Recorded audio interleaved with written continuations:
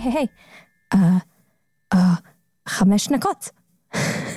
That's a different language. I know, but that's 5 minutes. Yeah, you can hear the etymological connection between خمسة and خمش. خمش دقات. Should I'm in inside joke for 7 people. Hi, Vanessa. Hey, Adam. Welcome to Uncertain Things. Thank you kindly. Do you want to introduce our guest today before we get into our belabored introduction? Okay, we get to the heart of it today. Straight to the meat. No time for the chaff. Today we have Jamie Kirchick, writer extraordinaire for tablet. He also writes for The Atlantic from time to time. He does the podcast circuit on many a podcast, Mr. Kirchick. He's also an author. He wrote The End of Europe, which I read years ago and loved.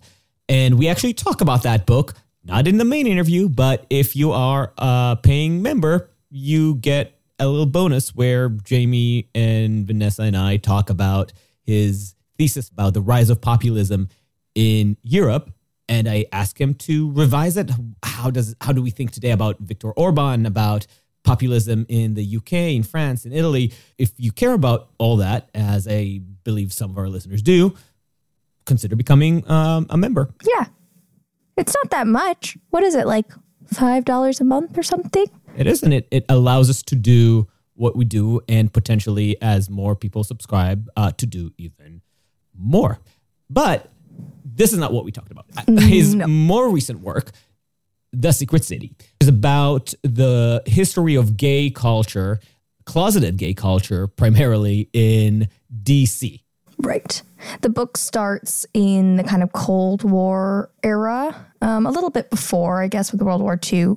And it was a very interesting historical jaunt for me. I'm not super familiar with gay history in general. The fact that DC is the nation's capital and so much of what happened there would set course of events for the rest of the country was really, really interesting. For example, it was worse to be openly gay than to be openly communist. You could kind of come back from being a communist and you'd think that was like the worst you could be, but no. And he talks about how people in DC initiate those civil rights movements that would lay some of the seeds for eventually where gays and lesbians got in this country, which is in relatively short order, equality and a remarkable cultural acceptance. Yeah, I mean, one of the more radical changes in public perceptions. Yeah. Within a short period of time. Yeah, very short period of time. Then we get to his more recent article for Liberty's Journal, From Queer to Gay to Queer.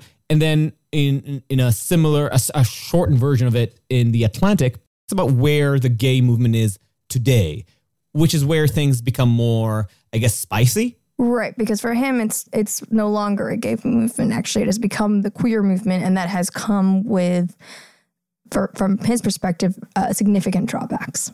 As somebody who's gay himself, he feels very strongly about what the conversation has turned into in the past, say, 10 years, from focusing on civil liberties to more amorphous pushback against a collective notion of what's normal and acceptable. Mm-hmm. And you and I and Jamie all fall on kind of different spots in how we feel about that presupposition. Yes. And that's one of the things that really excited me in this conversation, because I think we all come from a very clear stance in support of embracing the humanity in everyone, from this old liberal view that, people are good and cool and should be whatever the fuck they want to be. And not have to be discriminated for it. Mm-hmm. We all find repugnant everything that's happening today on the right, really just re-embracing old anti-gay discriminatory practices under the guise of fighting the woke monster. Right. just because this is the time we live in, here is the disclaimer that this is all repugnant and not what the conversation is about, because we don't need to bother with such asininity. But where it is interesting is the nuances between where Vanessa, Jamie, and I are on this conversation. So to kind of catch up where we each are, my thinking about all matters human rights is from the perspective of emancipation. And emancipation takes many forms, but my primary concern, and as old listeners may remember, comes from my experience growing up in Jerusalem, is based on an experience of what it's like to be in a place that really does get in your business about what you believe, what your sexual orientation is, who you love, who you are. That's where I'm radical. In any space where I feel that people want to get in your business, I get defensive. I get provocatively defensive. And I think you can tell that some of my conversations with Vanessa and our background arguments in the podcast are on the lines of whether the left at certain points in the past 10 years has decided to be the party of getting in people's business. And problem starts when a movement stops focusing on emancipating its own people, creating the space for people to freely be who they are, and instead focusing on policing the behavior of others. That's not part of what I consider liberation, right? In some corners, the conversations around sexuality have veered from focusing on liberation and where civil rights are being infringed, fighting that, and instead focusing on being more petty with people who disagree with you, or ensuring that the conversation is conducted under this correct language, which is insanity. And I, on the other hand, I think I'm much more sympathetic to the queer movement. I think because I still feel like it's hard to be non-straight in this day and age, even though it's so much more accepted than it ever was before. I feel like, I myself have personal hang-ups around expressing any kind of deviation from mainstream sexuality. I'm not a particularly demonstrative person when it comes to like wearing my identities on my sleeve anyway, but even still, I personally like that because of this kind of change in our cultural conversation and this awareness of so many different sexual orientations and gender identities, that for me, it actually does feel somewhat like there is some liberation there, because there's like a permissiveness to explore and understand the kind of realm of identities. And I feel like often when we have this conversation, the people that we tend to talk to tend to say like this proliferation of identities is ridiculous.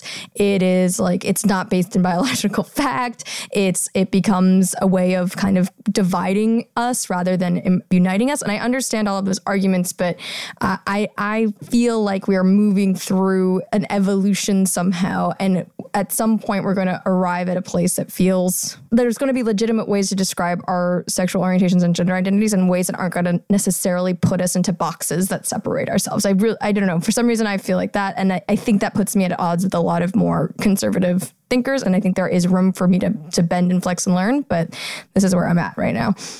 Interestingly, we had this conversation or versions of it in preparing for Jamie and after it. And I'm still hearing where you're coming from and learning a lot from it through your perspective, because of, I guess, our very different starting point, thinking about our own sexuality or thinking about how we relate to the world or our different ways of expressing ourselves publicly, right? Mm-hmm. Sexually or otherwise. Mm-hmm. But the point that I still can't bring myself to agree with you is that this current movement, I hate using the word movement all the time, it feels dull, but whatever this is, wherever the conversation is right now, I don't feel like it's taking us away from boxes. It's just putting us in smaller ones. Mm-hmm. Actually, if you remember, listeners, in our conversation with Eli Lake, I was defending the term queer because I liked having a category that includes the spectrum and allows people to discover themselves within it. I don't know. Kind of like the catch-all phrase. And I agree with you on that score. I think it's useful to have a catch-all phrase. And this is a point of contention between me and Jamie, where we might agree that this is not necessarily a civil rights issue to the extent that gay liberation, or whatever you want to call it, has been over the past, 100 years, or arguably since European Enlightenment.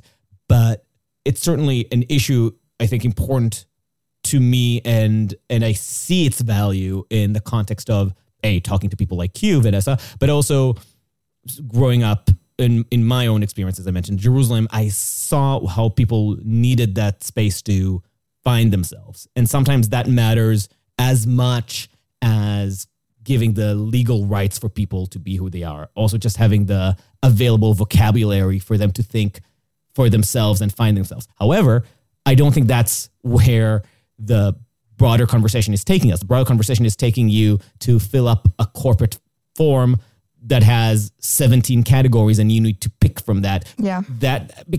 Okay. We'll leave the rest for the conversation with Jamie. I think this is enough setup. This is a little bit of a teaser of the kind of thing we get to in the second half of the conversation. So. Right. And also kind of a sample of our normal chats. This is behind the scenes, which we do occasionally put on into the bonus feed, again, for paying subscribers. So if that's Correct. the kind of thing you're into, Adam and my brains at work in conversation behind the scenes, you should subscribe to the paid feed. And if it isn't, we always make sure to put in the show notes the start of the actual interview, so you can actually skip all our bullshit. That's true. I do take time doing that with the timestamps. He does. And reminder that for the end of Europe, if you want to listen to that, become a paid subscriber. We are on certain.substack.com. If you enjoy our conversation, give us a 5-star review on Apple Podcasts. That helps us to grow. And we love all of you, even if you decide to not. That's okay. You're still important in our hearts. We care for friends and enemies. And with that, Jamie Kirchick. You can already see where our disagreements are. But let's get to it. So, Jamie, Thank you so much for joining us. Now, henceforth, everything is on the record and irrevocably. No, obviously, if you say something awful, we can take it out. So, or just too good. It's just too good for the public to handle.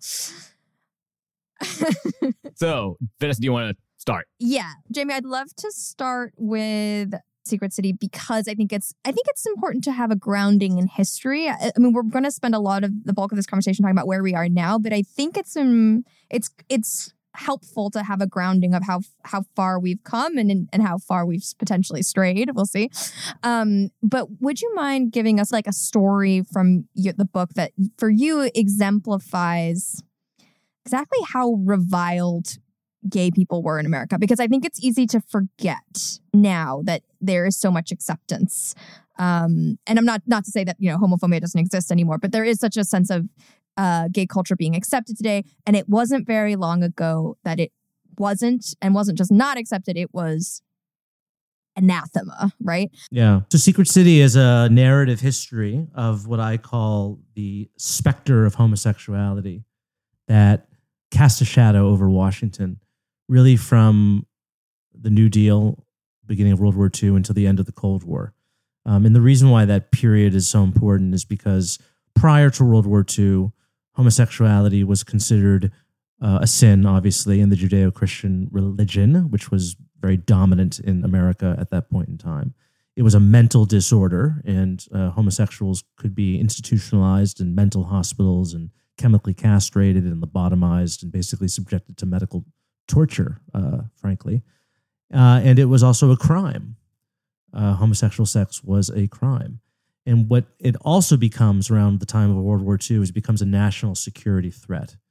And the reason for this is that America is becoming a global superpower and needs to manage and protect national security secrets. And the fear is that gay people, because they harbor this deep, dark, terrible secret, will do anything to protect it, including, God forbid, turn over confidential government secrets to hostile foreign powers. Yeah, and I will pause you just there for 1 second, because that was very shocking, I think, to me. This idea of blackmail being one of the primary explanations for why, homosexuals can't be in the government, because they will all be so easily manipulated because they have this secret life. And I don't know, it just seems such a bizarre argument. And yet, from reading your book, this was common wisdom. This is what everyone accepted. Everyone, including liberals and progressives. And one of the things that actually comes through in the book is that it was often liberals and progressives who would weaponize accusations of homosexuality against other people. And gay rights we associate with progressives and the left. That doesn't really begin to happen until the 1970s, the late 1970s, after Stonewall and gay liberation. It becomes more of a kind of partisan political issue. But prior to that, the homosexual had no friends. And I mean, there's one story I can tell before you go to the story, I mean, just for context, when we're talking progressives in early 20th century, we are talking about the parents of American eugenics, right? So it's not that surprising that they weren't necessarily... Well, I mean, people who were, say, pro-civil rights at the time, right? Pro-civil rights for African American, Democrats, liberals, progressives, in the 1940s, 1950s, which is when the book really begins. Those folks were no more, friendly to the gay cause, such as it existed, because it didn't really exist, by the way, until the 1960s, than anyone else. And so there's one story that I can tell to kind of illustrate this, but really the first gay activist of consequence in the United States was a man named Frank Kameny, who was a Harvard-trained PhD astronomer. And he was working for the Army Map Service, which is the predecessor to the Geospatial Intelligence Agency. And in December 1957, so just 2 months after Sputnik is launched by the Soviets, we're at the height of the space race, he's working at an observatory in Hawaii, and he's summoned back to Washington by the Office of Personnel Management, by the Civil Service Commission, which is the predecessor to the Office of Personnel Management, basically the government bureaucracy that manages the entire federal workforce. They have evidence that he was arrested on a homosexual offense in San Francisco, and they fire him on the spot, right? So that shows you, at the height of the space race, what is the federal government doing? They'd rather fire a homosexual who's Harvard-trained PhD, who's working for the military wing of the space program, right? They'd rather fire that guy than use his talents in the war against communism. And Frank, what makes him a remarkable figure is he becomes the first gay person who's treated this way to decide to fight it, right? So thousands of people, gay, lesbian, people who were just assumed or accused of being gay and lesbian, had been fired from the federal government in the years leading up to this, because there was a executive order signed by President Eisenhower in 1953 that kicked off what's known as the Lavender Scare, which accompanied the Red Scare. Thousands of people had been fired, lost their jobs, and Frank becomes the first one to say, you know what, I've had enough of this. I'm gonna fight it. He can't even get the ACLU to take up his case, right? So the ACLU is taking the cases of communists, of people accused of being communists, right? But they will not take the case of a homosexual. So one of the arguments I make in the book is that actually being gay was a more dangerous trait, a more dangerous identity in Washington than being a communist. And that's one illustration of it. A communist could come out, so to speak, and denounce communism and become an ex-communist.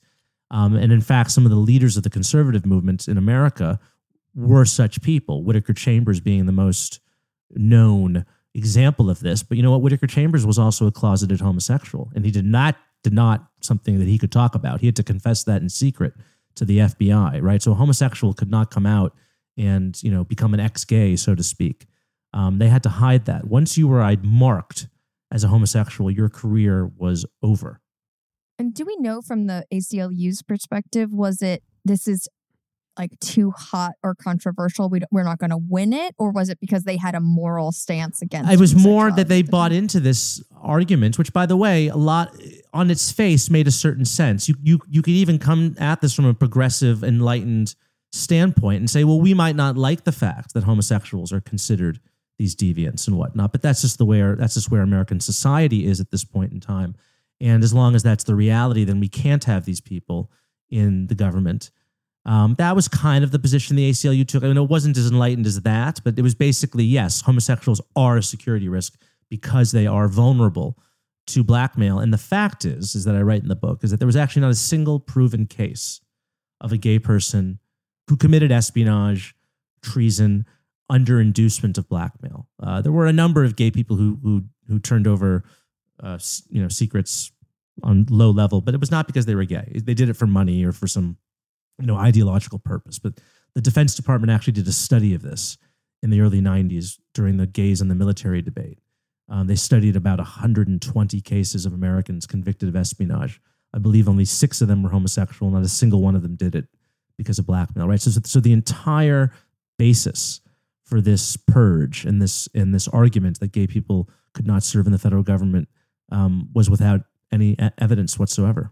Okay, so thinking about the prejudice, I was reading or revisiting recently the Rise and Fall of the Third Reich by William Shirer, and there was just a paragraph that was so funny to me in it because I did first time I read it, I was in high school and I was clearly not catching it.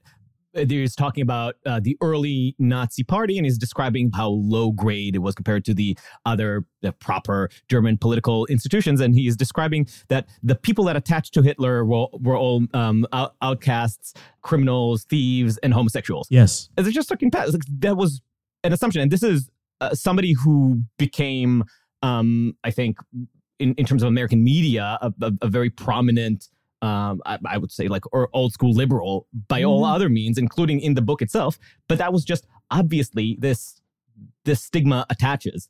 Yeah, I cite that Shirer quote in my book, and there's actually a section in the book about the association of homosexuality with Nazism in the years leading up to World War II.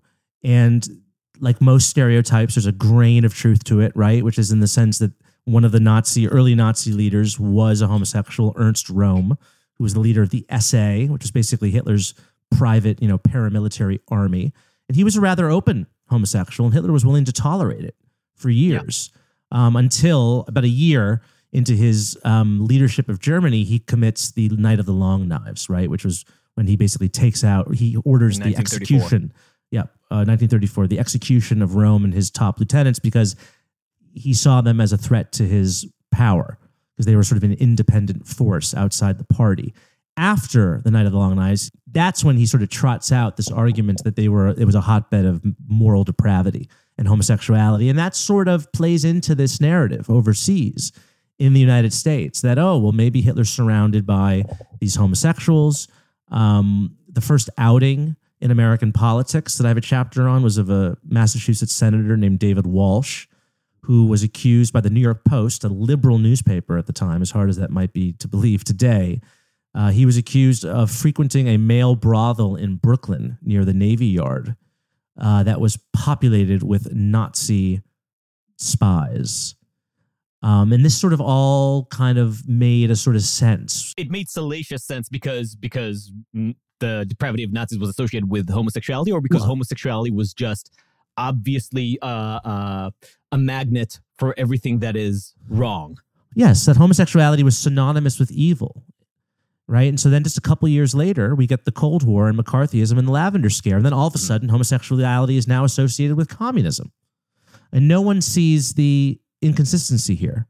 Right. And I think that's a trend. It's not just an American tradition. I think we, as human beings, we like to associate our enemies, whether political or tribal or religious, with sexual depravity. I mean, look, Jews were identified as being sexually depraved by the Nazis. They would corrupt German women. And we've done this in America. I mean, what is QAnon, right? QAnon is accusing the liberal elites of the most depraved sexual acts possible, right? Which is sex with children. So this is a running theme through history, and up until recently, and the whole history of white virgins being raped by black men. slaves. Yeah. So homosexuality was kind of coded this way in the 20th century.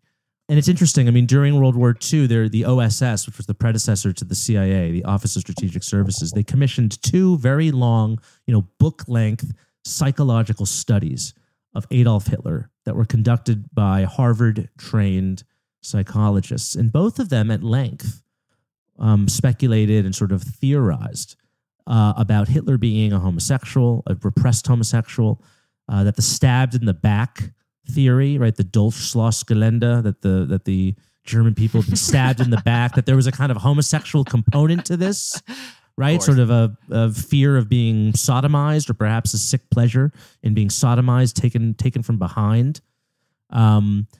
They talk about that Hitler was always surrounding himself with these handsome blonde men. And so these are government reports. This is not just idle wearing those revealing speculation. Shorts. Yeah, there is a sort of appeal. I mean, if you look at some kind of gay, more modern gay leather S&M fetish communities, there is a kind of fascistic aesthetic to that. Mm-hmm. And Susan Sontag has a famous essay in the New York Review of Books sometime in the 70s called "Fascinating Fascism," which is about sort of the sexual appeal of fascism and whatnot. So again, there's hints of this, but it gets really politicized, and it's a very harmful association, right? To have homosexuality associated with whatever happens to be the enemy or the fear du jour in American society at that time. I wonder if you have a working theory, even if it's just a half-baked hot take, that as to why or where it comes from, because I see the obsession with sexual difference to be more akin to maybe something like anti-Semitism than it is to a lot of other ethnic bigotries, because of how overloaded it is, where it could mean anything. Where usually when you have ethnic bigotries and traditional racism, the story behind it is very simple. I just think that you are culturally, societally, civilizationally less developed than me, or in a misfit to my culture, and therefore I disdain you. Where in anti-Semitism, you have so many layers from the religious to the sociological to the money question to the to the ethnic and the genetic. There, it keeps being loaded with more reason and causes as to why people are uncomfortable with the eternal Jew. So why are people uncomfortable with the eternal gay? So in 1951, there was an essay published in Human Events magazine, which was an early conservative American magazine, and it was called The Comintern. And it was about the Homosexual International, the Comintern, like the Comintern, the Communist International. And it warned of a secret international fraternity, a kind of secret international masonhood, masonry, that was undermining national governments in every country. It was composed of people whose loyalty was to each other, to their tribe of fellow homosexuals, and not to the countries in which they lived. Does that sound familiar? So there's a lot of similarities actually between this 20th century homophobia and anti-Semitism. It's conspiratorial. Homosexuals, like Jews, are for lack of a better term, a diasporic people. They're everywhere. They're in every social strata. They're in every country. They speak, every language, right? They're dispersed across the world. They were said to be, like this article alleged, loyal to one another, to their own kind, not to the nations in which they lived. They were seen as crafty people, intelligent, cunning. They could hide, by the way, right? They were able to disguise themselves. So there's a lot of similarities between this form of homophobia and the kind of conspiratorial anti-Semitism. And it's interesting, too, because one thing I learned from reading the book was that the progenitor to the CIA, as you mentioned, the OSS, versus the FBI, there were actually gay people working in the OSS, but it also had a reputation because it was focused internationally, and it kind of drew more quote unquote like elite kind of Eastern Seaboard types who could speak many languages and go abroad and have like little madcap adventures or whatever. It got this bad reputation, especially with the FBI, of being these kind of effete, gay, crafty, and less American government agency, which kind of fed into their kind of rivalry with each other. I'm so sad that listeners don't get to see your body language while you were describing this. A lot of gestures. Yeah. Yeah, no, there's a class element to this, right? Which is that, working class people work with their hands and they're tough. They're masculine. Upper class people don't do that. They don't work with their hands. Yeah. They're effete. They have time for leisure. And homosexuality was seen as sort of a bourgeois vice that, rich idle people with nothing to do would resort to. And this is very much associated, in Britain. It was actually the Tory party, which to this day, the Tory party is there's actually more gay Tory MPs than there are Labour ones. And homosexuality has this association with British boarding schools, upper crust. Americans, I think, culturally, less so today, but certainly earlier, Americans associate British men as being more effete and therefore homosexual because we see British people as being of a higher class than we are. That's not. I mean, Britain is a class-ridden society like America, but the British people that Americans are exposed to, whether it's the royals or the dramas that we like to watch on television, it's the upper class. That's what fascinates us, right? So there is this association in the American public imagination that British men are more prone to be homosexual.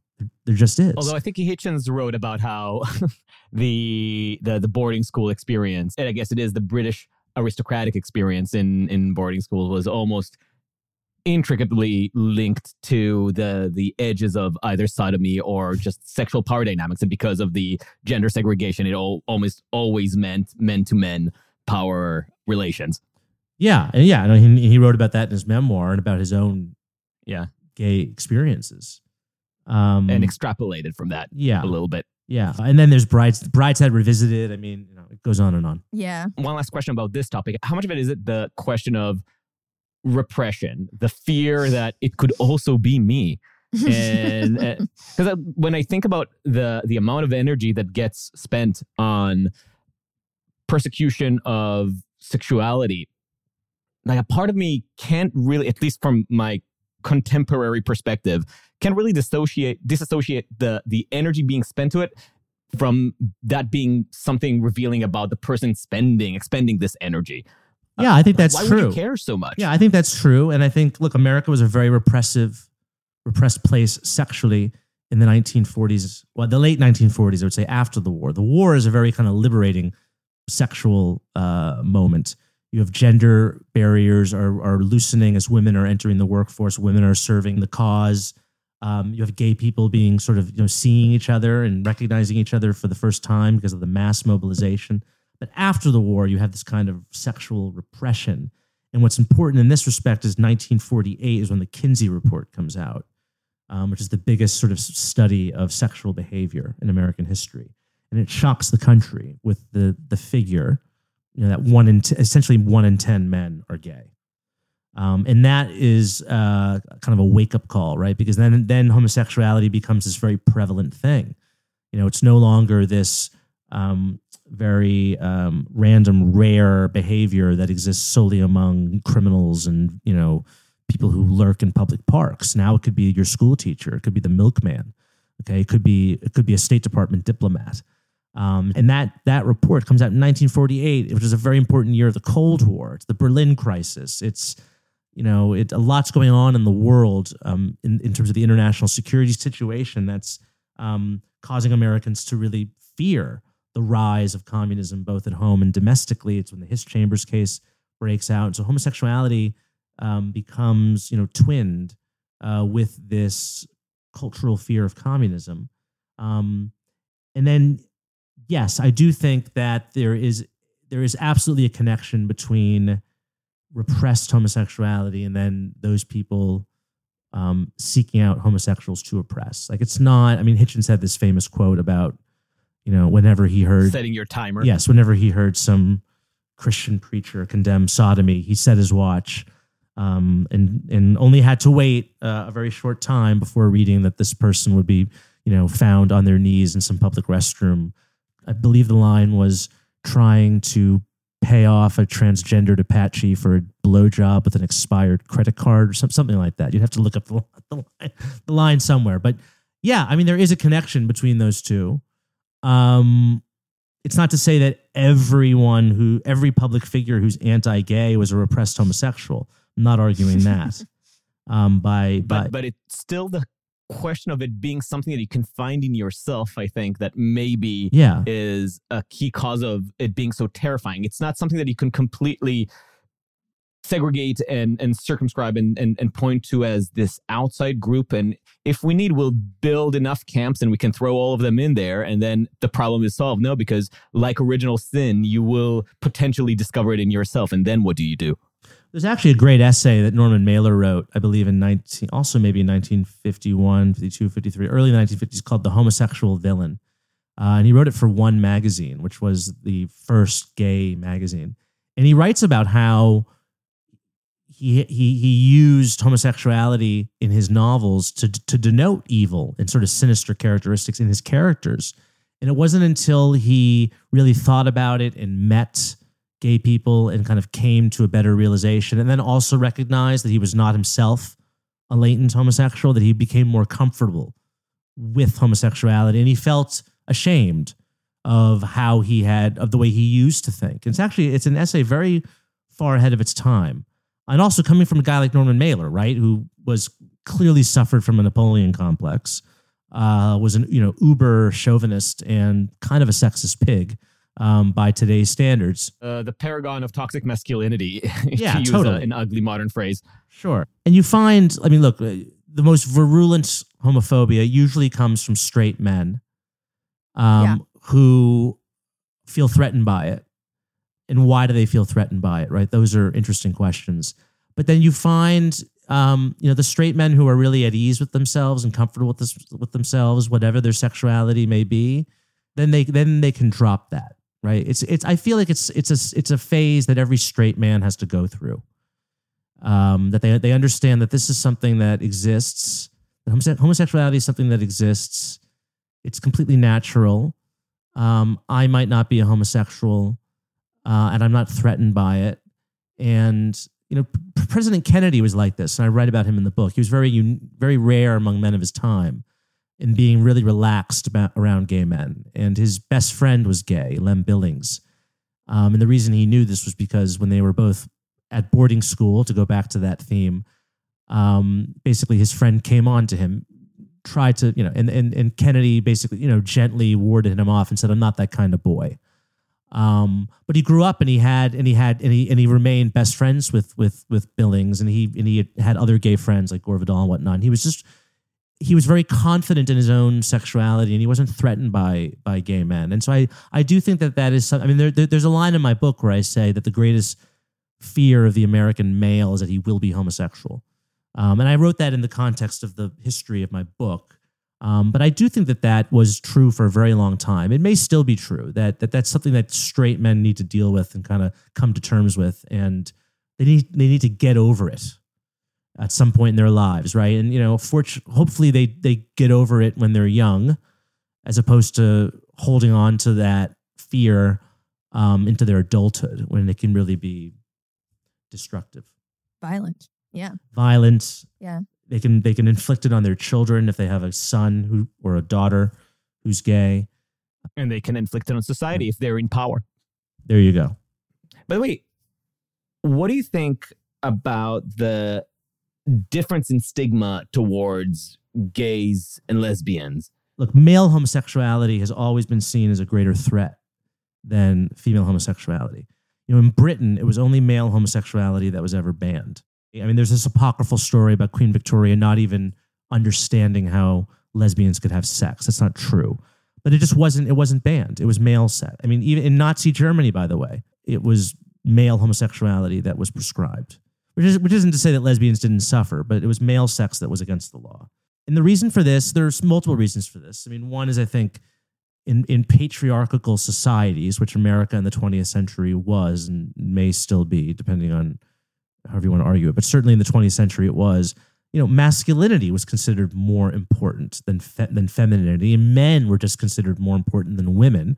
And therefore what men do is accorded a higher status and higher importance, whether good or bad, right? And so if it's men who are misbehaving by having sex with one another and abandoning their role as fathers, that is considered a greater threat to society than women. abandoning their roles as mothers because men are just more important. In terms of the government, it was mostly men who had jobs that required security clearances, right? And who had senior jobs in government. They were therefore subjected to more scrutiny than women in Washington, who were mostly serving in secretarial administrative roles, right? And so they weren't being subjected to the kind of intense background checks that men were. Male sexuality was also, in particular, gay male sexuality ran into more conflict with the law. I mean, gay men, if you're sexually active in the 50s, there's no Grindr back then, right? So how are you meeting other gay men? It's in public places, public parks, restrooms. So every weekend there would be these raids of Lafayette Square, right? And dozens of men would be arrested. Their names would be printed in the paper. So gay men are sort of running into the law in a way that lesbian. I'm not an expert on lesbian mating rituals, but lesbians are not cruising for sex in public places. It's easier for lesbians to hide culturally. Two women can live together well into their 40s, 50s, until their old age, right? They can be spinsters. And people might suspect maybe they're lesbians, but it's in 20th century America, it's not necessarily as suggestive of possible homosexuality as, say, two men living together, beyond a certain age, right? Two young guys, two bachelors in their 20s can live together, but the older you get, people are going to start asking questions about your bachelorhood. And then also, just to be blunt about it, gay male sexuality is more in your face, and there's more of it. Gay men are having a lot more sexual partners than gay women are. By the 1970s and 80s, there are neighborhoods, right, where you see gay men. There are sex clubs, right? There are no lesbian sex clubs. There are male sex clubs. There are, cruising areas in San Francisco, and it's, you see it. You're confronted with kind of the gay male sexual ecosystem society is. Lesbians, there's the old joke, what does a lesbian bring on a second date? A U-Haul. What does a gay man bring to a second date? What's a second date? So it's just, for all these reasons, gay male sexuality is more threatening to sort of puritanical American society than lesbianism or female homosexuality is. And also, when you think of the kind of homophobic attacks that are made in kind of public discourse, the arguments are mostly made against gay men. When you talk about grooming, right, which is this terrible term that's now come up again, people aren't really associating lesbians with grooming young girls. Like, sometimes that factors in, but it's really gay men as pedophiles, right? Which is really the kind of worst thing you can say about a gay man, that he's a pedophile. And that goes back, you could say it goes back to like ancient Greece, right? With the kind of pederastic relationships, but that slur against gay men, that they're pedophiles. So the whole grooming, when you hear grooming in the context of what's going on in Florida or some of these states, that's really being directed at gay men. So yeah, like the public image of the kind of threatening homosexual is a gay man. It's not really a lesbian. Lesbians have never kind of occupied the same space in the kind of nightmares of Americans in the way that the homosexual has. And you look at AIDS. I mean, AIDS was a huge part of this, and gay men are seen in the 1980s, to quote one of the people I interviewed for my book, as the last lepers of American society, right? That you could really treat gay men and talk about them in public discourse as lepers, and that's really how they were treated. These depraved, diseased people who had to be quarantined and sort of cut off from society. AIDS was something that affected gay men disproportionately. AIDS was not a lesbian concern. Lesbians played a very important role in helping fight the disease, but lesbians themselves were not seen as vectors of it, as disease carriers. So for all these reasons, the perception of the gay male in America is very different from that of the gay woman. So maybe let's talk about the gay movement and how on earth it was able to, in a very short amount of time, radically change American opinion. It is unique, perhaps one of the most unique examples of a civil rights movement in terms of at least in its rapidity. So would you mind talking a little bit about how that happened to be quote unquote so successful so quickly? And then I'll follow up asking like what that success means exactly. Well, the one factor it had to its advantage was biology, in the sense that gay people are naturally distributed across the human population. And so once those gay people started to come out, there was no one in America who was not touched by this issue, in the sense that they had a relative or a friend or a coworker who was gay, right? And so it's not like race in that question, right? In the sense that, you could grow up in America as a white person never knowing a black person, right? Beyond the role of a maid or a service worker, right? Like America was and continues to be in many ways a kind of segregated society, and that I think has made the civil rights movement for African Americans has had a more difficult climb in that sense. Whereas like the conservative family in Idaho, there's nothing saving them from having a gay kid, right? Or a gay uncle or a gay nephew or whatever. And so once you had an appreciable mass of gay people coming out, then the sort of fear and the lies and the prejudice and the hysteria that existed for so long about gay people, that dissipated.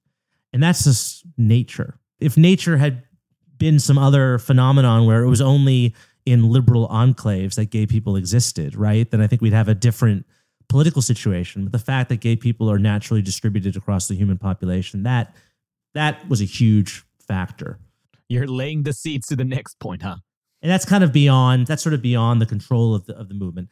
And then to give the movement credit, I think a lot of its success had to do with, first of all, free speech and the fact that we have a First Amendment, a right to free expression and association in this country.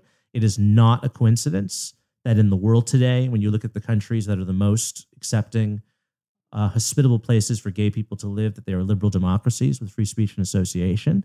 And on the other side of the ledger, those countries, whether they be a Christian country in Africa like Uganda, an Islamic country in the Middle East like Iran, or a Eurasian country like Russia, those countries don't have much in common, say culturally or racially or however you want, but what they do have in common is that they are all authoritarian and they do not allow for free speech and association.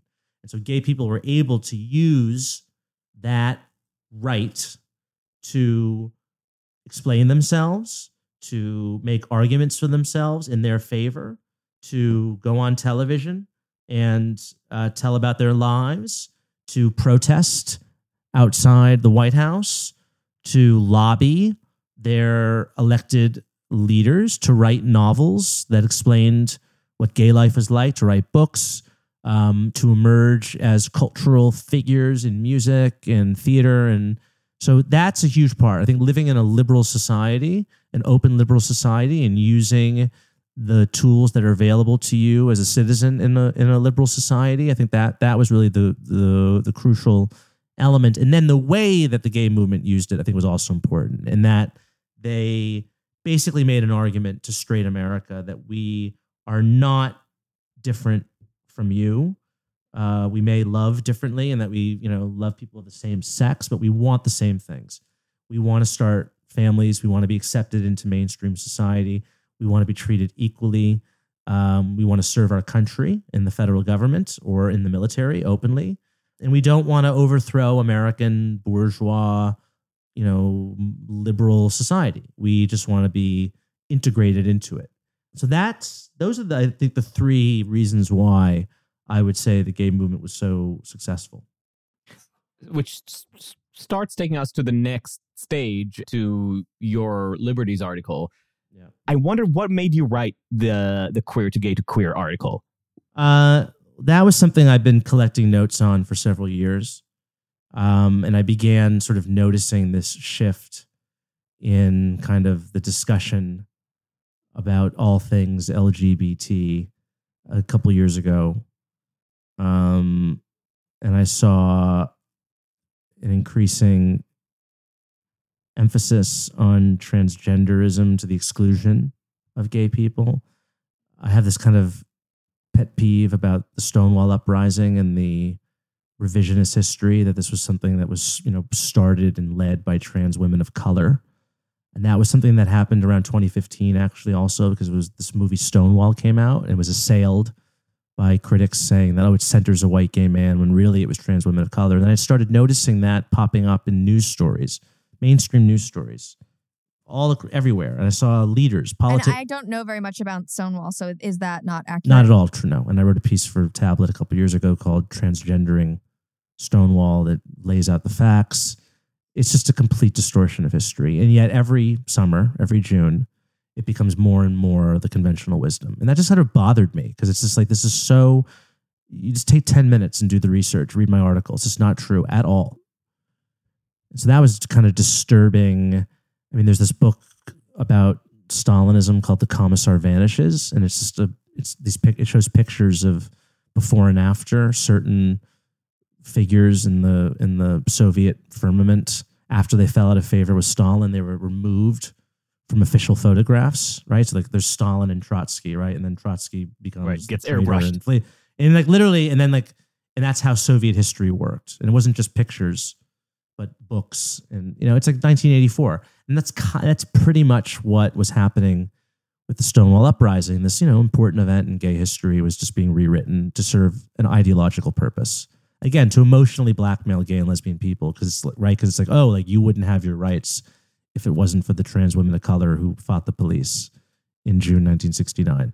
So that was just, as a historian and just like as a aware person, I found that really weird and disturbing, that the persistence of that myth. And then it was also after winning, and it was the bakery case, because I'm just like, okay, we won. Why are we going after some baker in the middle of Colorado who's not hurting anyone? He just like doesn't want to make a wedding for a gay couple. Like, we're going to elevate this to like the Woolworths lunch counter. This is the next, like, is my equality being jeopardized by this act? I'm a real free speech guy, and I really believe in personal conscience. And I just found it bullying, trying to make someone violate their religious conscience over something so minor. Like, again, there are competing values here. Like, yes, is he technically discriminating against gay people? Sure, he is. But there's another value at stake, right? Which is the religious freedom, which, I'm sorry, progressives, like, that's in our Constitution. People have freedom of religion and religious conscience. And that's something that is important and needs to be protected. And by the way, no one should be made to say something they don't believe in. So when I see like certain athletes who don't want to put the rainbow flag patch on their uniform, and they're being pressured into doing it and shamed into doing it. It's like that episode from Seinfeld. Right. Who doesn't want to wear the ribbon? But it really, really bothers me because, I worked for Radio Free Europe, and I lived in Prague, and I traveled throughout the former Soviet Union. I know a lot about the Cold War, and there's something it's Václav Havel's essay, The Power and the Powerless, the greengrocer in the communist society who doesn't want to put the sign in his shop window, "Workers of the World Unite." But he does it because he doesn't want any trouble from the party. And I felt like the movement was acting like the party, capital P party, okay? Like making people comply with a rainbow, which, by the way, that's like an ideological statement. It is. Okay, I happen to agree with the ideology, which is acceptance of gay and lesbian people, but, people shouldn't be made to say or do things against their conscience. I really deeply believe in that. Like, it's kind of like what America is about. No matter how sucky their conscience might be. Fine. You know what? It's a big effing country of 330 million people. And like, people should be allowed to not only have, but express their reprehensible views. No, and that's really important. I despise the anti-BDS laws, and I hate any kind of attempt to delegitimize anti-Semitism. I'm not a fan of anti-Semitism, but of course, people should be allowed to be anti-Semitic and to express their anti-Semitism. And by the way, and so it just seemed like that the gay movement, which had once been about securing equal rights, civil rights for gay and lesbian people, was now about forcing private citizens to express certain beliefs that they disagreed with. It had gone from a live and let live. It had gone from a live and let live movement to an enforcement of ideological conformity movement. And that was a real dramatic shift and one I really didn't like. And I see that now, and it's in every part of our society now. And it's, by the way, sparking a backlash against gay people. And there's a statistic that just came out that the percentage of Americans who believe that homosexuality should be accepted as moral has declined 8% in the last year. Why could that be? After going up for so many years, right. all of a sudden last year it goes down. Why would that be? Is it because Americans just decide they just got out of the bed one morning and decided, oh, like these gay people whom we accepted and gave equal rights to, we hate them now? No, there's something else going on. Like there's the excesses of the transgender movement, and there's this bullying tone, this refusal to accept yes for an answer and to be magnanimous in victory. There's a famous Louis C.K. joke where I think from around the time of the Supreme Court case, we're saying, gayness is not something nobody's being gay at you. Yeah, and I think the perception is for a lot of people in American center to center right is that I kind of feel that they are. Yeah, I mean, there's that Onion article. Gay Pride Parade sets mainstream acceptance of gay rights back 30 years. I mean, it's definitely there's an element of that. So I remember talking maybe a year after the Supreme Court decision to legalize gay marriage with a woman who was a lesbian and was, I think, in her 60s or 70s and was definitely hardcore activist. And I remember being surprised at how dejected she was about the court's decision, because she saw that as the capitulation of the movement to bourgeois values. Gay marriage will destroy the institution of homosexuality. Exactly. So can you translate where this is coming from? This was the gay marriage decision that she was upset by? Yeah.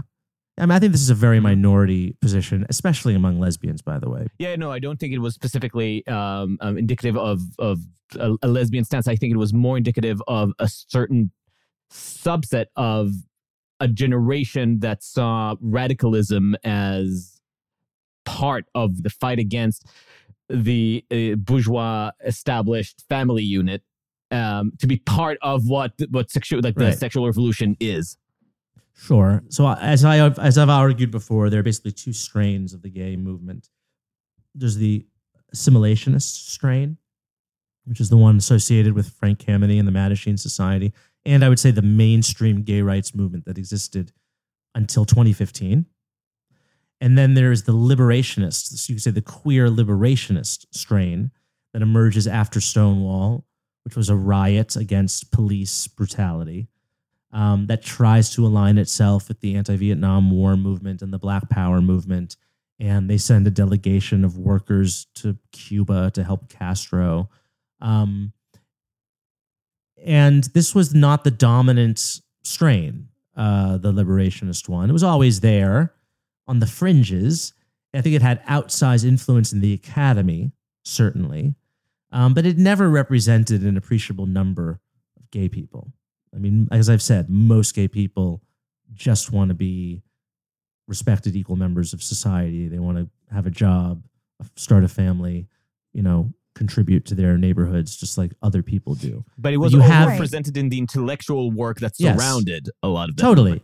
Yes. And if you look, I mean, there's all these writers and intellectuals and academic figures like Judith Butler, and I could go on and on.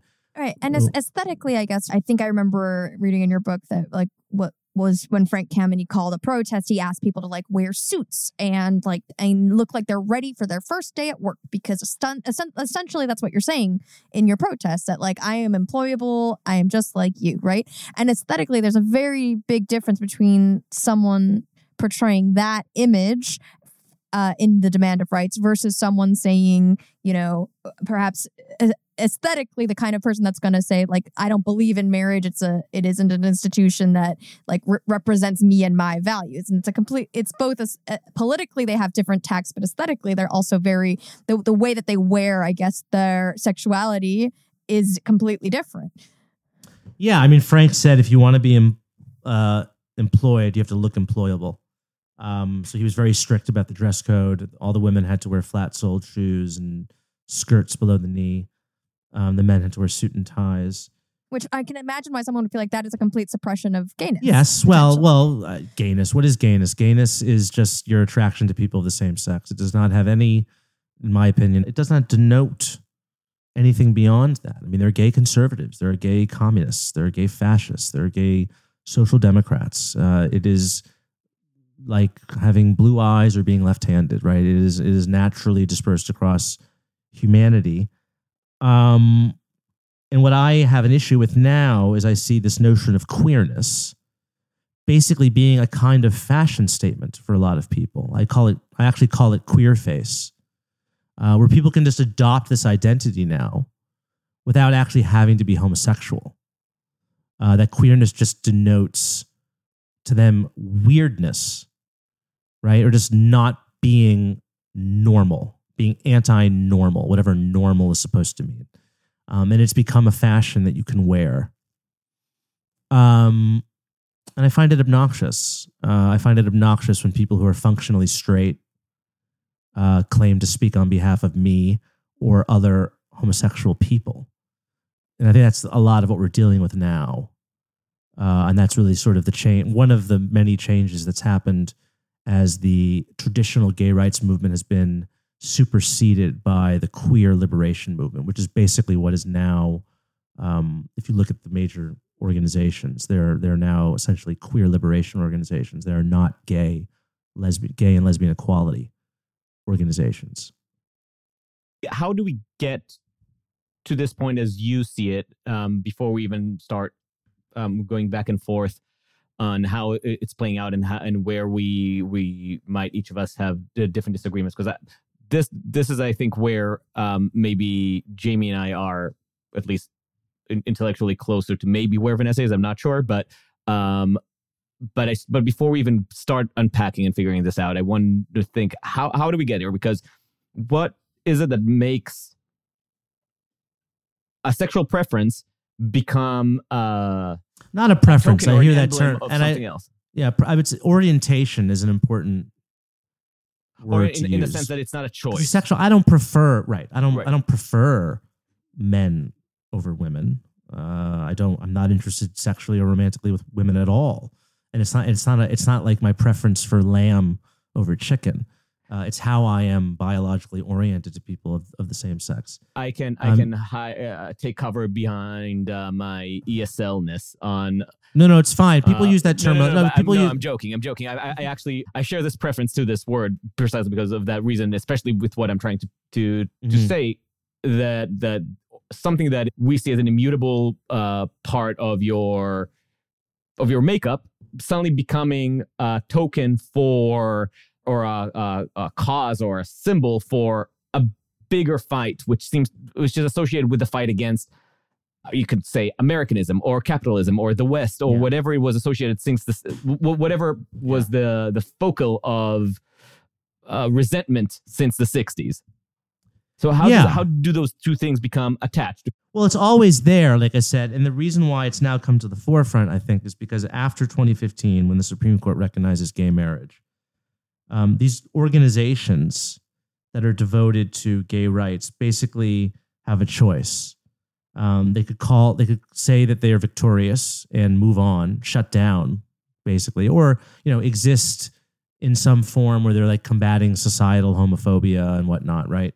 But they don't. They decide to basically embrace gender theory, a kind of radical gender theory, and they're going beyond just equality for transgender people, right? Which most Americans support. Most Americans, according to polls, support anti-discrimination protections for transgender adults. But what they're now doing, these organizations, is, insisting on very risky, untested, scientifically unsound medical procedures on children, which have been banned in an increasing number of European countries. Pushing this in America has now become a human rights cause. The human rights cause of our day, apparently, is protecting so-called, trans kids. This euphemism, medically necessary gender-affirming care, all those words for sex changes. This has now become the real push. Biological men in women's sports, biological men in women's spaces, and just denying the sex binary as a reality. So the gay movement, which believed in freedom for all, believed in individual rights and live and let live. And I would point to the cake baking case, the masterpiece cake shop case was important because this signaled the shift from live and let live to ideological enforcement of ideas. So the context for people who don't know the was a Christian baker in Colorado who was minding his own business one day until a gay couple, knowing that he was a conservative Christian baker, went in asking that he make them a cake for their same-sex wedding. He refused on religious conscience grounds, the First Amendment. And this was a Supreme Court case. And the Supreme Court sided, rightfully, in my opinion, with the baker. And there was another instance of this also in Colorado, another Supreme Court case a couple of weeks ago involving a conservative Christian website designer who sort of preemptively announced that she would not be designing websites for gay couples. I believe in the First Amendment. I do not need the validation of every American citizen of my equality. As long as I'm being treated equally by the government and I'm not being discriminated against by my government, I frankly don't care what other people think of me. And I don't need, and it's preposterous, as the liberal minority in the Supreme Court was arguing, was trying to compare this to basically the situation of, African American people in the segregated South. I mean, this is not like a black man driving through Mississippi in the 1960s with the Green Book, like fearful that he might walk into the wrong motel and not live to see the day. I mean, this is not what the situation is like for gay people. You wouldn't know that listening to our organizations, including our leading one, the Human Rights Campaign, which just a couple of weeks ago declared a national state of emergency for LGBT people. The first time in their history, right? So since we survived AIDS, we survived Don't Ask, Don't Tell, we survived the federal marriage amendment under the George W. Bush administration, none of those constituted a national state of emergency. Apparently now, the fact that some states are regulating the provision of hormones and puberty blockers to children, this somehow constitutes a threat to gay and lesbian lives. It's silly. It's hysterical. It's cynical. Some of these people actually believe it. Most of them, I think, need this because they need to believe that they're fighting for some valiant cause. And there's also a lot of money involved. Let's be honest. There's a lot of jobs in this field, in these organizations. There's a lot of pensions, in salaries that needs to be paid, and trying to terrify gay people that it's never been a more dangerous time to be a gay person in America. Scaring them into coughing up money for your organizations. I think that's also at play here too. Mm-hmm. But I do want to go back to 2015 because I find this pivot point quite interesting, and I'm assuming that then they didn't necessarily know where they would be now, and I'm assuming that then it was more like a realization of, okay, we as a gay movement has come as far as we can. We have achieved our pinnacle goal here. What is the next step if not to try and expand rights for other folks who identify with different sexualities and different sexual orientations? Was that, I'm assuming that kind of quite, well, like I said, what other, some of the impetus? Sure, but I mean, fast forward 5 years to 2020, when the Supreme Court, in a decision written by Neil Gorsuch, who's a Trump-appointed justice, Bostock versus Clayton County, adds not only sexual orientation but gender identity to the list of categories protected by the 1964 Civil Rights Act. So then in employment, gay people are now protected from discrimination, and transgender people. So I'm not sure, frankly, what rights we lack, or what rights transgender people lack. Unless you consider the right of Leah Thomas to compete alongside biological women, unless you consider that a legitimate right. I don't. And the vast majority of the country doesn't either. And I think the LGBT organizations are really doing themselves a lot of discredit by making this the hill that they want to die on. Because you know what? They're going to die on it. They're not going to win this battle. They're not going to be able to convince the majority of the American people that biological sex is a social construction. They're just not. And that's the other reason why you asked me, why did the gay movement win? Because it was right. Like it had science, but it had science on its side. Like homosexuality is not something that can be reversed. It has existed since the dawn of human history in every society, right? And it's not a mental illness. All the claims that were made about gay people in the 20th century that I document in my book were demonstrably false. They're not more liable to be traitors. They're not more liable to sexually molest children. They are not mentally ill. All those things were proven false. What the gender movement or the queer movement is now arguing, it's telling people that 2 + 2 = 957, and they can just see through it. They see through it. Like they know that this is not right. They're perfectly willing to respect transgender people, and they don't think that they should be discriminated against. We know that by the polls. But that's not, like, they're not asking for that anymore. They're asking for a whole suite of other highly contestable things that I don't think they're going to be able to convince the American people of, frankly. Okay, so different things are going on here. There's a side where the impulse to experiment with sexuality, with modes of gender, with types of family are, in my view, at least worthwhile and interesting, because those are questions that humans ask themselves and wonder whether the way we understood ourselves in society was an incomplete picture of who we could be and the wide array of possibilities of human life.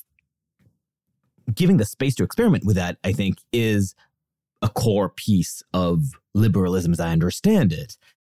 Key to pluralism is being able to think through who you are and express that. That applies to political life, but also to your own basic urges and sexualities and views of identity. That's where fluidity can be interesting. And I think that's what the professor that I mentioned was sighing about in response to the Supreme Court decisions to legalize gay marriage. She was lamenting the fact that what once was a movement that included exploration and challenging established views about sexuality and family was now being submerged into the bourgeois lifestyle.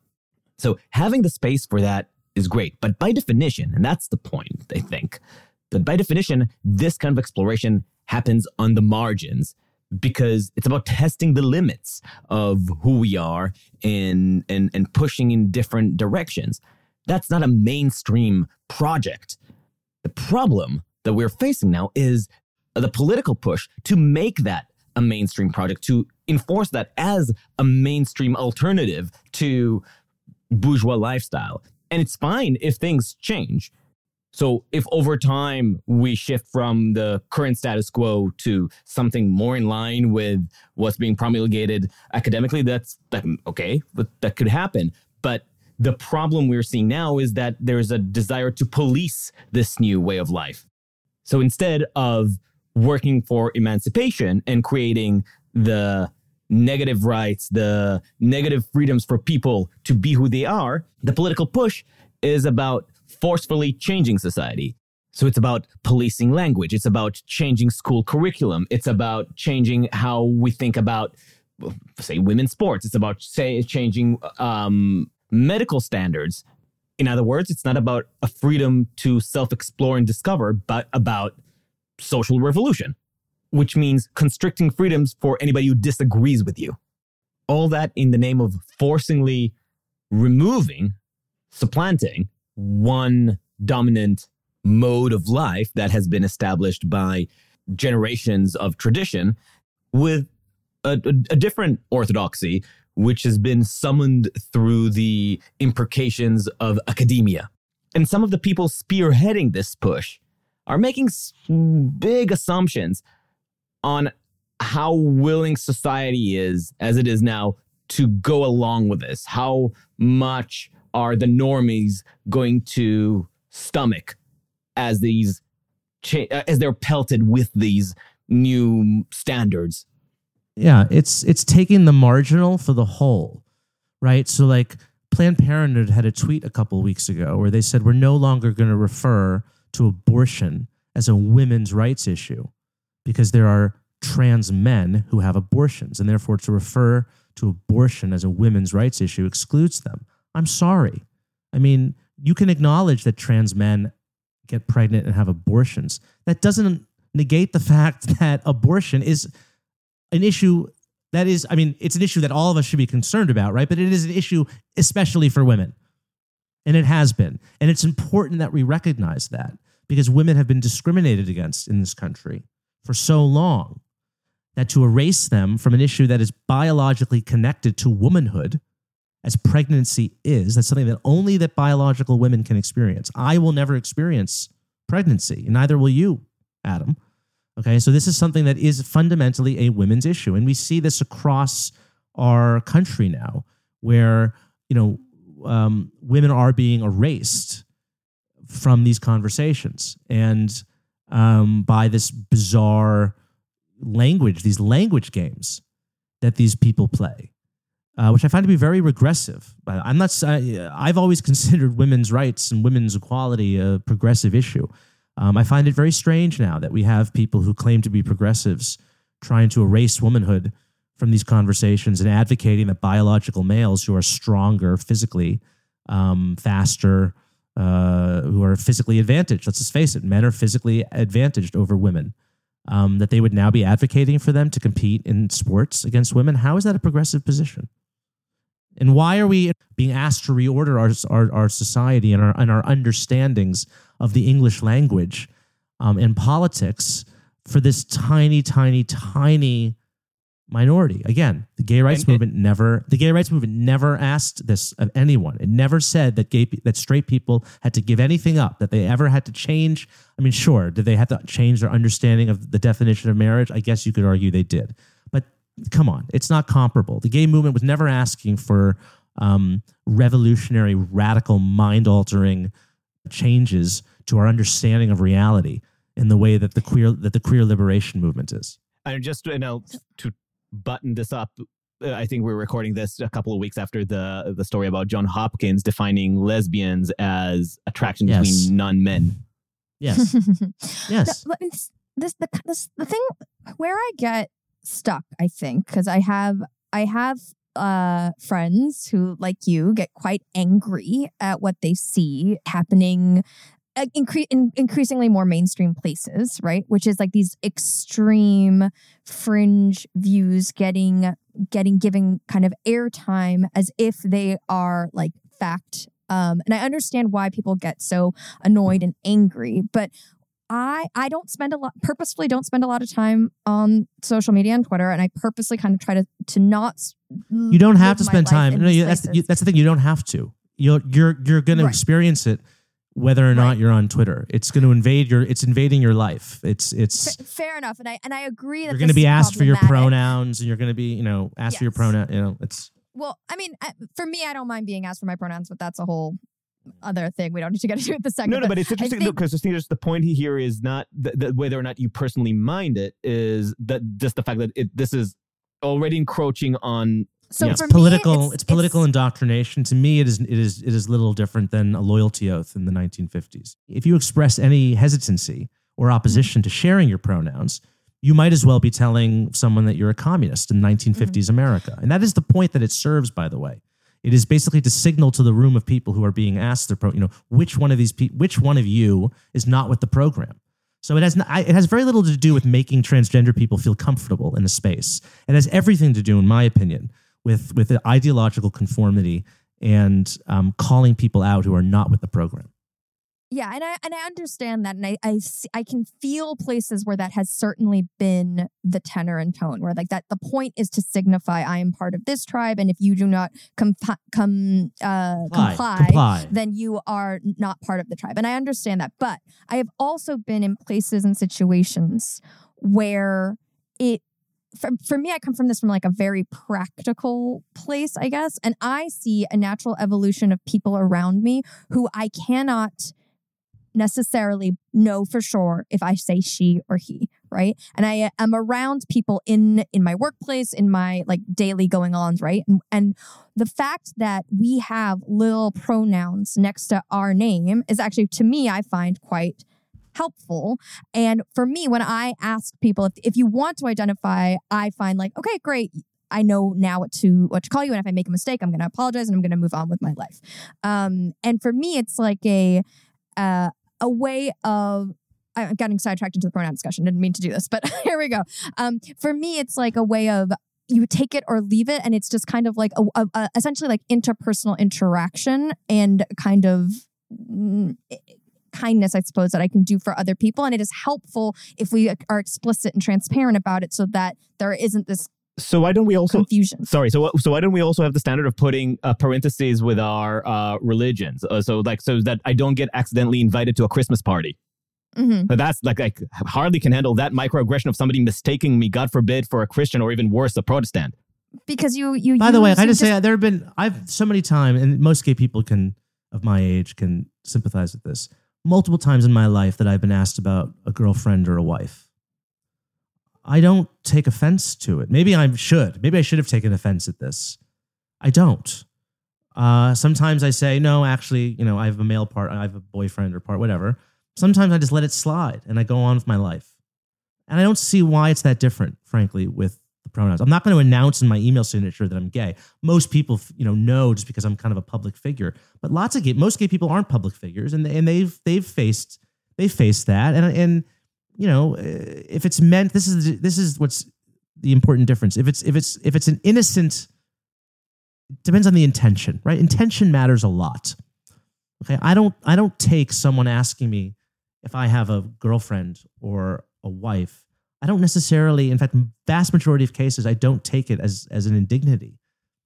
Okay, because I know that it's just, look, most of the population is heterosexual. I don't necessarily, I'm I guess sort of kind of straight acting. Okay, so I don't mind. And I could go through life if I wanted to, constantly aggrieved at this fact. And there are, and there are gay people who do. There are gay people who wake up every morning and see their life as an unceasing struggle against the cis-het patriarchy. Okay, I'm not one of those people, and I think the vast majority of gay people aren't. I fear that the younger generation are being conditioned to think this way, to think that they live in a cis heteropatriarchy.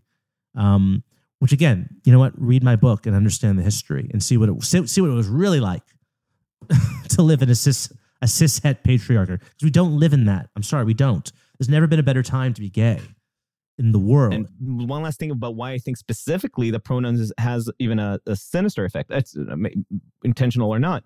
Beyond the question of it being a proxy for compliance or for getting with the program, as Jamie put it. But if you take the assumption that most of the people who are currently participating or identifying in some way with gender fluidity or experimenting in that field, I mean, I assume that most of them are not consciously subscribing to the full political statement that might be implied by the intellectual heft, or right, if you couldn't call it heft, but the intellectual history behind it. I assume that most of them just grow into a world where they see in mainstream culture a menu of options, whether you want to think of it as a fashion or as self-molding of identity. I think all that is fine. There's nothing wrong with seeing gender or sexuality, in my opinion, as something more akin to fashion where you can play with it. What I add to my concern, there is Jamie's point about, but don't equate that with the sort of repression and persecution that gay history has in our society. Number one, because that's almost stolen glory or stolen valor. And second, what I worry about specifically with the pronouns is that when you institutionalize the idea that if you don't have signals at the front of a conversation, then that implies disrespect and that implies some measure of micro oppression, then you're teaching kids to look out for these points of offense. And from the subjective perspective of kids growing up into this system, that actually might have a real mental toll on their sense of self and their sense of belonging, because now you teach them to expect that. Now you teach them that if you don't have that little stupid corporate parenthesis, then that means that somebody is making a statement tantamount to putting a KKK in their profile, right? Yeah, it's another thing for this generation to be constantly on the lookout and upset about. On the hunt for, microaggressions, right? Absolutely. I feel like a lot of when you talk about the conditioning and the victimhood and the feeling like you can't win in this patriarchal society, I think that is it is indicative of the left, progressives in general of the left. It doesn't it intertwines with the queer movement, but it is not only inherent in the queer movement. Like, this is just something that is happening on the left and manifesting in a lot of different ways. And for me, when I always think about the word queer, I don't know, I'm always coming at it from in my mind, a practical place. Like, I'm not steeped in the intellectual history, and perhaps that's a problem, because by utilizing these words and not understanding the intellectual history, maybe I'm subconsciously perpetuating things. But when I think about the fact that as it has become more socially acceptable to be of different sexual orientations, including gay, including others, more people are kind of identifying in different ways, and we need some kind of terminology to express what is happening around us. And that is why I started using the word queer to express not only gay people, but gay people and many other sexualities and orientations. What other sexuality, other than homosexuality and bisexuality and heterosexuality, what other sexualities are there? I guess there's the question of, what do you want to say, orientations or something more specific than that? But what other sexual identities are there beyond those three? I have heard of many other sexual I know, identities. and I don't think asexuality. You don't think that's exist? Fine. I don't understand. Well, sure, asexuality exists. I don't know what it has to do with homosexuality or certainly the gay movement. Gay people were oppressed because of their sexuality. You could go to jail for having sex with someone of the same sex. How are asexual people oppressed? Have they ever been oppressed in this country by their government? So why is that now affixed onto the end of the acronym? Doesn't make any sense to me. Doesn't make any sense to me. So you're saying that even having the word queer isn't necessarily, because we don't need a word for catch-all sexualities, because it is too expansive to have a political meaning. Is that what you're saying? Yes, absolutely. Yes. So. And I don't believe that there are other sexuality. I've heard some of these terms: demisexual, which means you can't have sex with someone. Sapiosexual. I don't understand. Pansexual means that you're interested in trans and cisgender people. Is that what pansexual means? Yeah. Okay, I guess that maybe defines a certain portion of the population. I'm not really sure. A lot of this is piggybacking on the success of the gay rights movement. And it is degrading, diluting what that means, what the gay experience entails. And a lot of these things are just like fetishes. They're just like sexual fetishes, frankly. And that's not unique to gay people. Straight people have sexual fetishes. Why is sexual fetish now part of what used to be known as the gay and lesbian civil rights movement? That's what I want to understand. Right. The key is the civil rights. Why are we associating this sexual discussion, which there could be a very interesting cultural discussion about expanding or destigmatizing a broader set of behaviors, maybe, but does it have anything to do with civil rights? And does the fact that, the Supreme Court doesn't acknowledge or that there are no laws addressing these sexual, and this time we are talking about, I guess, sexual preferences, although, you can't really make the distinction fully between preference and orientation without delving into the question of free will. But, let's assume that there is a line there. The law does not need to get into these questions if nobody is actively oppressed from these groups. And to the extent that they are, that it is maybe room for, a circumscribed debate, but certainly not of the scope of gay movement in the 50s, because we are not dealing with the same kind of numbers. Although that does bring us to the question of, you seem to imply in your article that there is a social contagion in all of this, right? Of course there is. Of course there is. I mean, why does the percentage of girls identifying as trans shoot up something like 4,000%? From around 2015, we're just supposed to expect this is just a natural biological occurrence. I mean, come on. And of course, when there's an actual study into this, it's done in conjunction with Brown University, it is called transphobic, and the university takes it off its website and disowns the study. Okay, this is the other thing that I have a problem with this new gender queer movement, is that the gay movement was open to science, and it had science on its side, and it did not try to, shut down scientific inquiry. Quite the opposite. It actually, Frank Kameny successfully got the American Psychiatric Association to remove homosexuality from the DSM, the Diagnostic and Statistical Manual, its list of mental disorders, because it actually marshaled scientific evidence. And what we have now is the complete opposite. We have the shutting down of scientific inquiry, which is always a bad sign. Always a bad sign. Any political movement, by the way, that tries to shut down speech, you should be deeply suspicious of, because they have something to hide, because they cannot withstand scrutiny, they cannot withstand criticism. And the queer trans movement today is one that cannot withstand criticism. So it cancels people who question its precepts. It pressures scientific organizations and medical associations to adhere to its ideological demands, oftentimes that are at variance with scientific evidence. So this is another real difference between the gay and lesbian civil rights movement and whatever you want to call this movement today. So you don't think there's any use for having a term that encapsulates people? LGBT. I don't see what's wrong with LGBT. I understand. Look, there's some people who use queer as a kind of catch-all for all those identities. Mm-hmm. Fine. I will never accede to queer. I just won't, because the word means strange and weird, and that's frankly why. That's frankly why the people who use it embrace it, is because they want to be seen as strange and weird, because they think that normality is, this is basically what queer theory boils down to, right? That normality is evil. Normality is bad. Or at least boring, which is, fine. Okay. No, they would go more than boring. They would say it's destructive. Oppressive. Right? Oppressive is the term. Oppressive. Normality is oppressive. And whereas I believe in a liberal pluralistic concept of society, right, which is that people who are not normal in the textbook definition, right? Homosexuality is, I guess you could say, it's abnormal in the sense that a small number of people are gay, but that's fine. You can live in a pluralistic society where people who are not, the straight, white, 2.5 children organization man, we can live in a society that respects difference, right? That's fine. That's cool.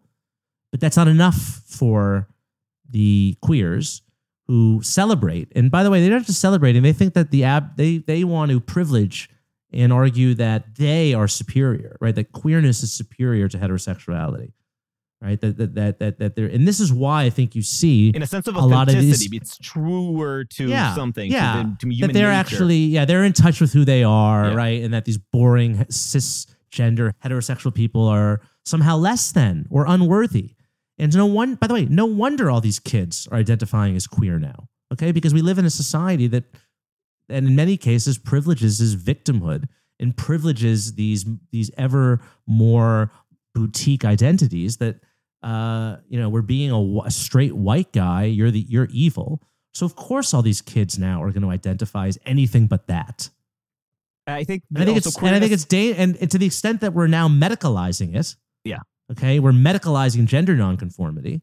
Okay, right at this moment where we as a society we're accepting gender nonconformity, and many, if not most, of these kids who are declaring themselves trans, I think, are actually gay. Okay, and in an earlier era, we would have understood that the boy who plays with the Barbie dolls and wears his sister's dresses, is probably going to grow up to be a fabulous gay man. Okay, and likewise, the girl who, maybe that girl's just a tomboy and she'll grow up to be heterosexual. We don't know. And it's fine. It's fine. You know, gender expression is there's a diverse range of gender expressions. And just at this moment in society, when we were beginning to accept that, in comes this queer redefinition, where now we are diagnosing gender nonconformity as a transgender identity, right? And so that those kids who are not conforming to stereotypical gender norms, they're actually members of the opposite sex. And that I find to be a very problematic approach, and a very regressive one too, by the way. You know, girls should be allowed to grow up and not exhibit stereotypically feminine interests and behaviors and still be considered girls. And likewise, boys should be allowed to experiment with, you know, effeminacy, or they should be allowed to not conform to stereotypically masculine gender norms and still maintain a male identity. And I worry that we are rushing these kids into decisions that have lifelong consequences. You know, if it was just, if there wasn't a medical component to all this, if there weren't hormones and surgeries, and then I don't think people would be as up in arms about it. But the fact, and we see that once that there's little opposition, very little opposition to what adults want to do in this regard. Okay, it's when you get involved with kids, then tempers flare. And by the way, that's another difference between the gay movement and this queer movement, right? Is that the gay movement was not interested in indoctrinating children in abstruse theories. Okay, this movement is. It has an agenda. It has a radical ideological agenda, and it in the places, you know, in certain enclaves of the country, it is pushing it on children, and I have a real problem with that. Yeah, I think it's confusing. I think it's confusing to kids, especially the gay kids. No, I accept completely everything, like the idea that how it can be confusing, and the idea that there is something almost malevolent and regressive in reaffixing people into gender conventions, especially at such a young age. I just want to give the most charitable account of what the argument is, because we all know that transgenderism is a real thing that has real impact on people's lives. Of course it does. And for some teenagers who are experiencing some form of gender dysphoria, maybe some gender affirming care at an early age could be a significant boon to their mental health. And yes, but not nearly in the numbers that it's been applied. That's what I want to distinguish. I want to give credit to that idea and see where the impulse to offer that as an option to people comes in, and I can see where it gets sincere, or it's where it strums sincere feelings of compassion with people, understanding that if you are truly, sincerely stuck in a way that is stifling your ability to express life to its fullest, just because you feel like you are not in the body that you belong in, and doing something medically to change that would make all the difference in the world, then you want to make sure that the government does not prohibit that possibility. And that's where you do have a very narrow, but still very deep cut of civil rights questions when it comes to transgenderism. But I also understand your point that because we're talking with children and because this is an irreversible process, you want to be able to talk about this openly, where you're truly asking the difficult questions around that. And I think the problem is politically with this movement is that there is no real openness to and they resort. Do you actually want this full treatment, or is there something short of that might help you, cope with your and they emotions? resort to emotional blackmail, claiming that if you don't accede to their demands, trans kids are going to die, right? They're going to kill themselves. And they trot out these false statistics to get their way. They refer to those who oppose them as wanting to murder trans kids. They use that word, right? Or denying the existence of transgender people, which is utter nonsense. So the rhetorical tricks that they play are extremely cynical and dishonest, and I think are putting gay children at risk, because a lot of these kids are gay, and they're not. And if you don't go through puberty, how are they ever going to know that? By the way, if you're arresting their their pubertal development by putting them on puberty blockers before they even have sexual feelings, right? You arrest that process. How are these kids going to know what their sexual orientation is? You've already given us a lot of your time, and I don't want to drag you back. There's just so much more I wanted to ask you, and I got time. Okay, so I Friday afternoon, I'm just chilling here in my office. So I do wonder where you see the current state of the movement coming from. You imply that it's because of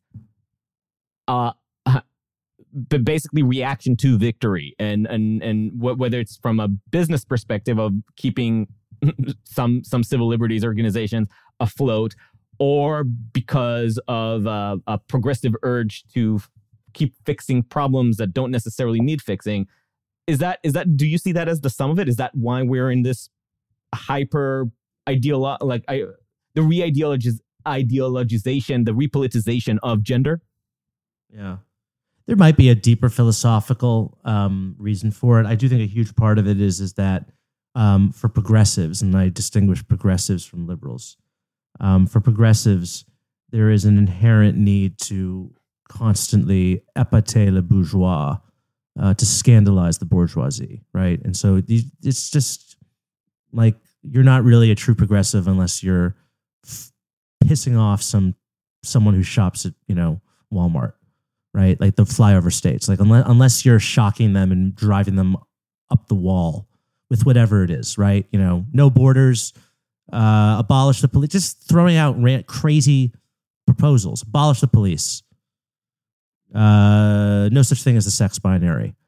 Like who knows what's next? That's a huge part of it. It's the thrill. It's the thrill of scandalizing the normies. It just doesn't cut it for me. I get my thrills, I don't know, eating a really good meal, reading a great book. I think people who find their excitement in life out of politics are, and by the way, this clearly is on the right too, okay? What is Donald Trump but I was just going to say the right-wing version of scandalizing the libs, liberal tears, okay? How much does that fuel right-wing politics? To me, people who get their thrills out of politics, that's actually a really dangerous impulse, because politics should not be based on that. It should be based on pragmatism and trying to solve problems, right? Like actual material problems, and working with people who you might disagree with, finding common ground. That's what politics should really be about. It shouldn't be about finding excitement. This is like the romantic impulse in politics is a very dangerous thing in my mind. Because then you see social welfare as your boredom alleviation game. Yeah. Yeah, it's not about like helping the poor people down the street. It's about, you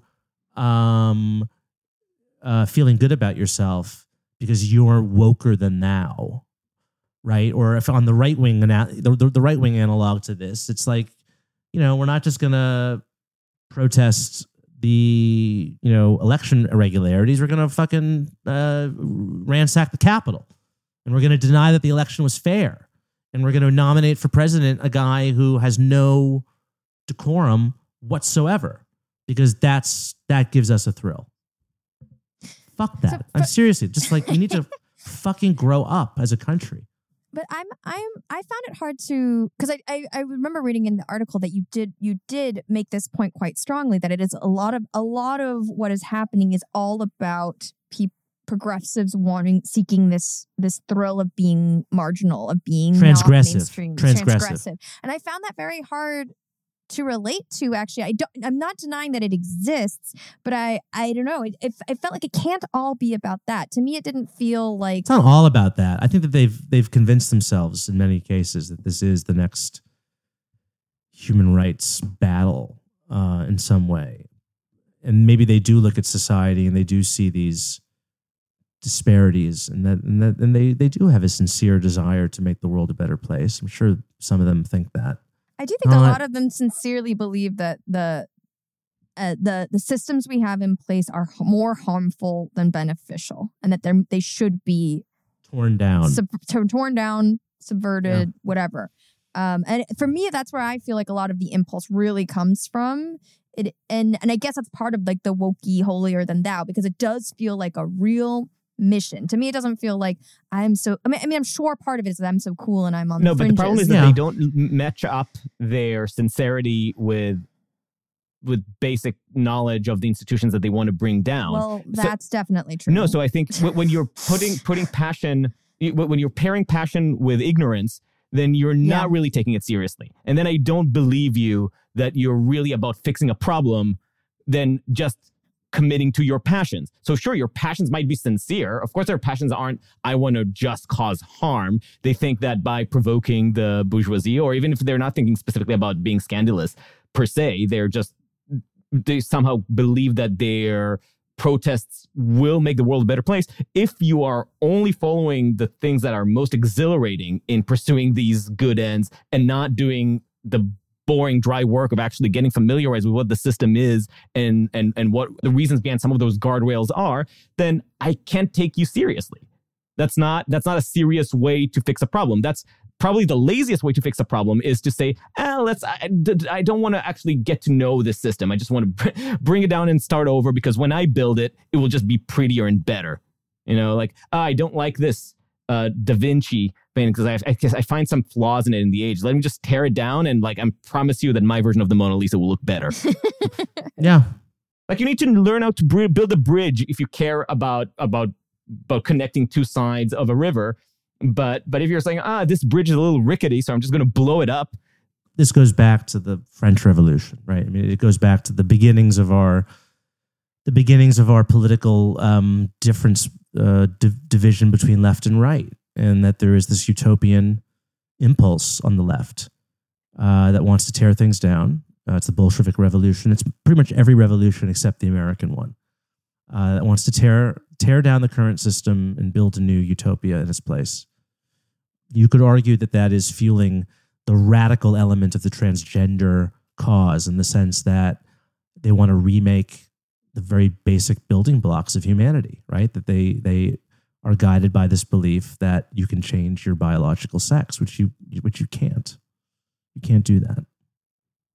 Vanessa, were you starting to say something? No, I'll let you have the final question, then I want to ask about Europe. Okay, Jamie, this is a question we like to ask all of our guests. Mm-hmm. So, what do you think are the biggest blind spots on the left and the biggest blind spots on the right? The biggest blind spots on the left, I would say. You want one? The biggest blind spots. I think it would be. No, I think the blind spot on the left is they are too quick. I don't know if this is a blind spot, but and I would categorize myself as having been like this before. In regards to Trump, I think they're too quick to ascribe racism to political differences among certain elements of the left. I think that's a very prevalent blind spot, and the inability to see that people might hold good faith disagreements with you that are not based on bigotry in general, not just racism, bigotry, right?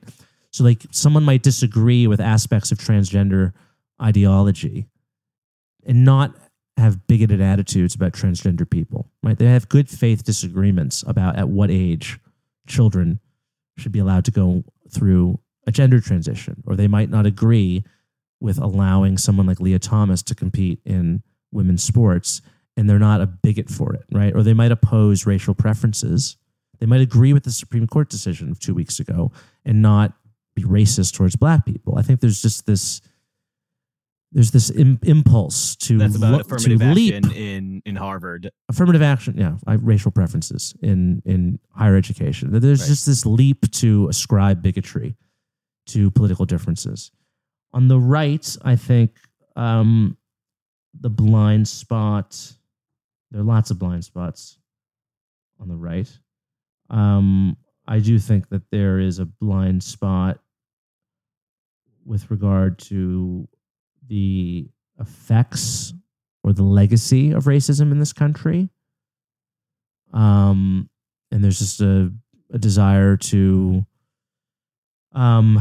ignore the lasting impacts that slavery have in our society to this day, over 160 years since the Civil War. I think that's a big blind spot. I also think there's a blind spot all around on both sides related to class. Yes. Mm-hmm. Yeah. And that class... That's the American blind spot. Yeah, and that class is the really the most important factor in your life chances in America is your class, not your race, not your sexual orientation or your gender identity.